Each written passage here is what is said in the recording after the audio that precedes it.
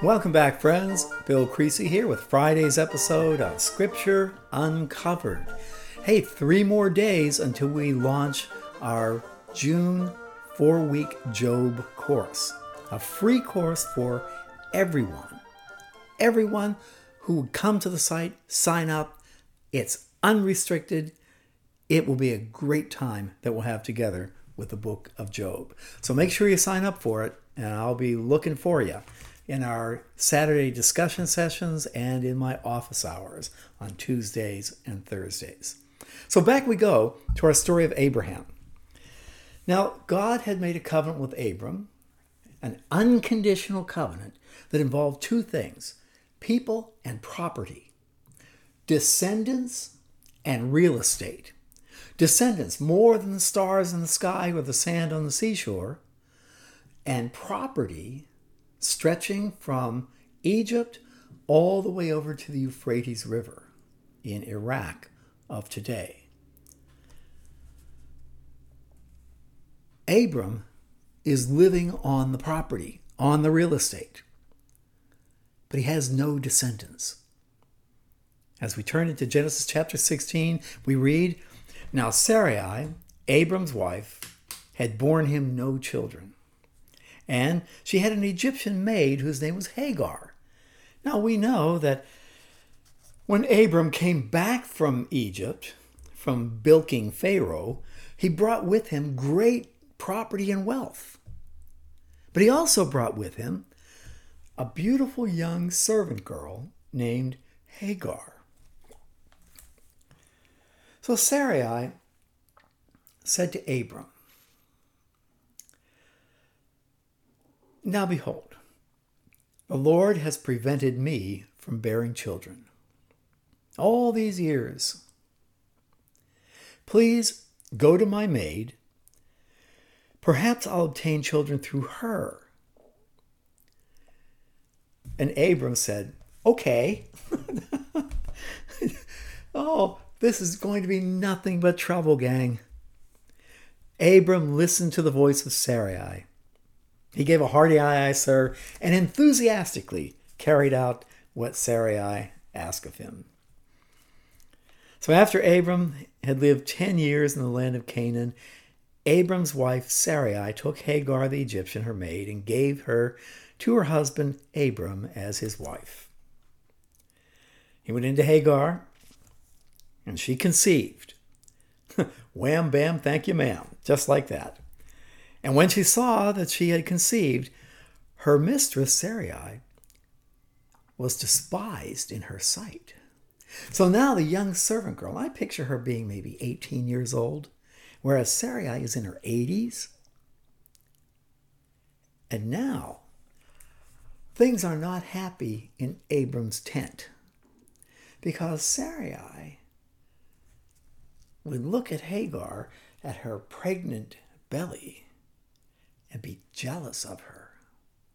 And Hagar will look at Sarai and say, "I'm the one who's bearing the child, not you."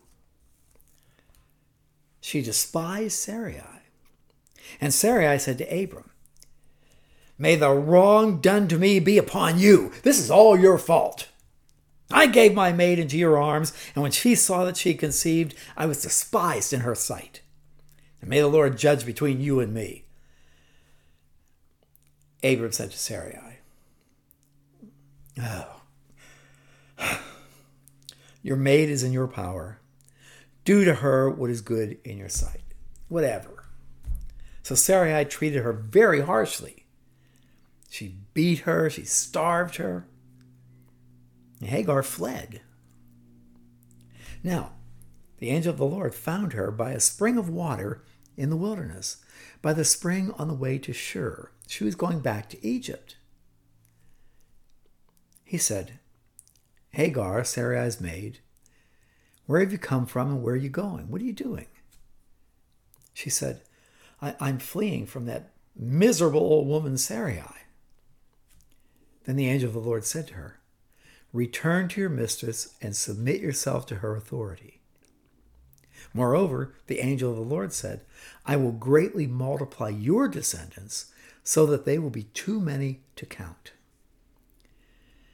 The angel of the Lord said to her further, Behold, you are with child, and you will bear a son, and you shall call his name Ishmael, because the Lord has given heed to your affliction.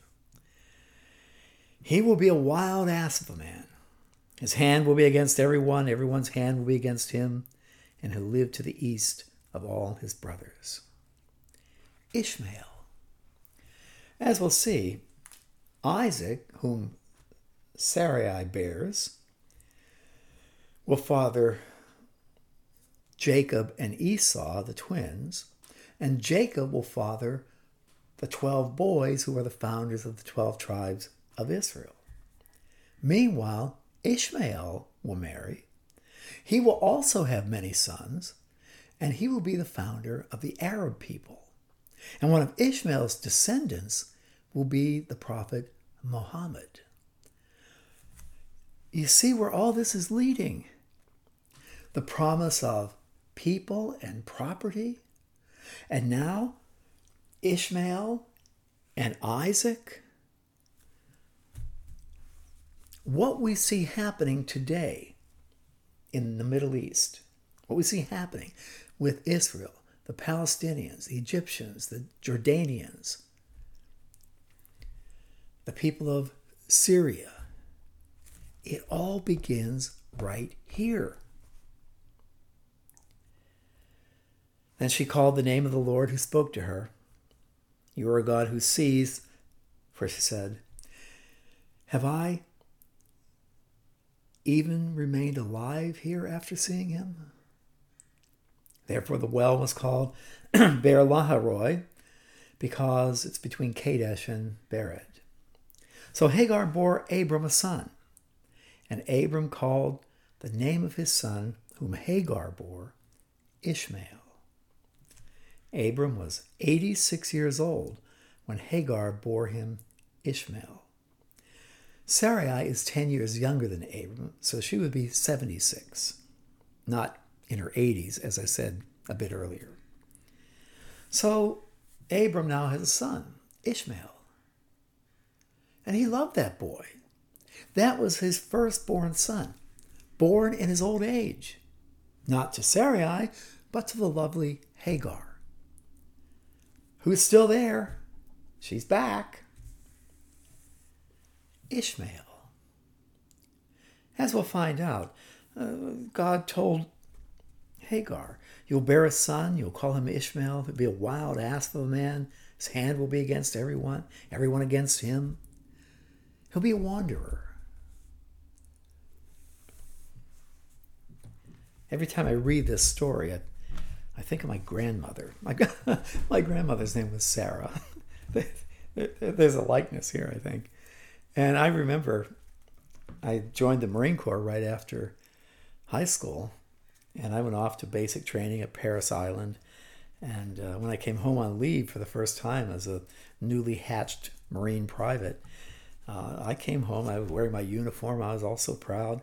And my grandmother was proud, and my parents were proud of me, and they all had me wear my uniform to church on Sunday, and everybody greeted me.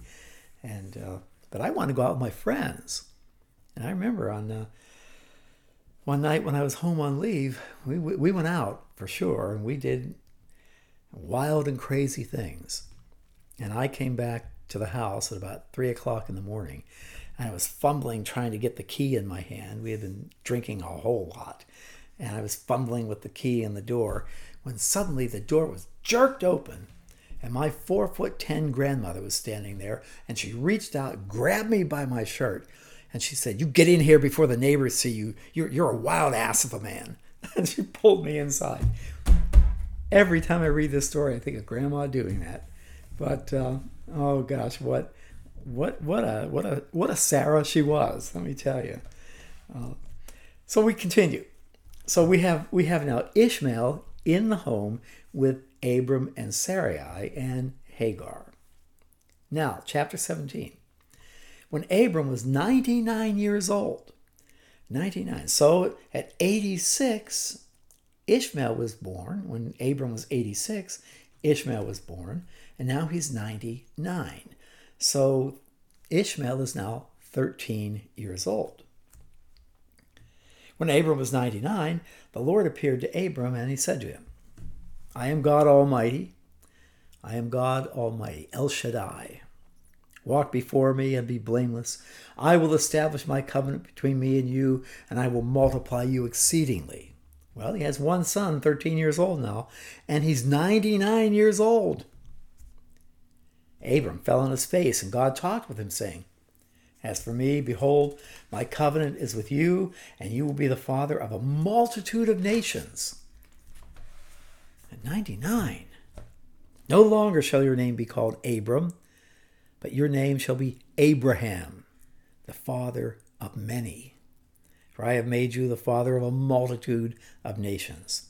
A person's name in Scripture reflects in a profound way who they are.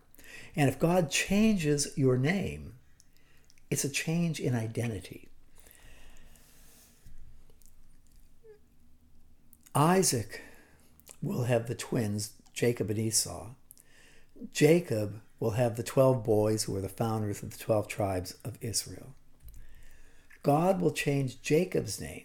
Jacob means the deceiver, because that's what he was. He deceived everybody in sight. God will change Jacob's name to Israel, which means he who struggles with God. A profound change in the very essence of who Jacob was. God continues with Abraham, I will make you exceedingly fruitful, and I will make nations of you, and kings will come forth from you.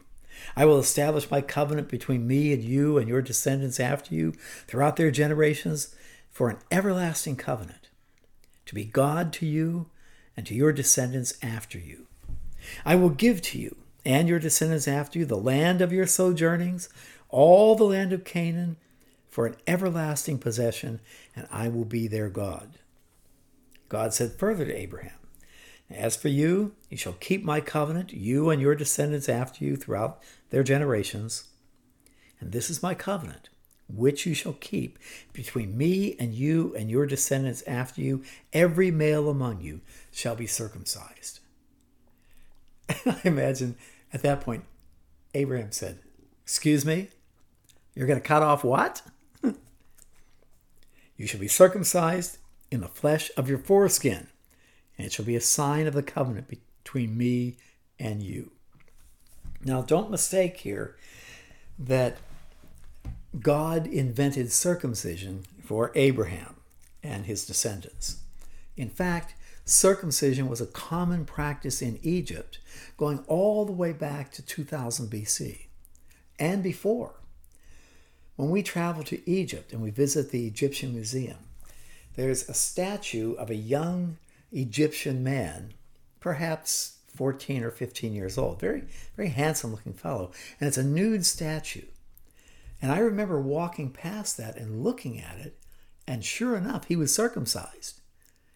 And I said to my wife, Anna, get a close-up of that. And she did. She took her big Nikon camera with a big lens on it, zoomed in, and was taking a picture of the penis. And people walked by and they were looking at us like, what's wrong with these people? But no, circumcision was common practice in Egypt. And remember, Abraham had been in Egypt. So this was nothing new, not a new idea at the time of Abraham. There's precedent for it in Egypt, and I believe elsewhere too.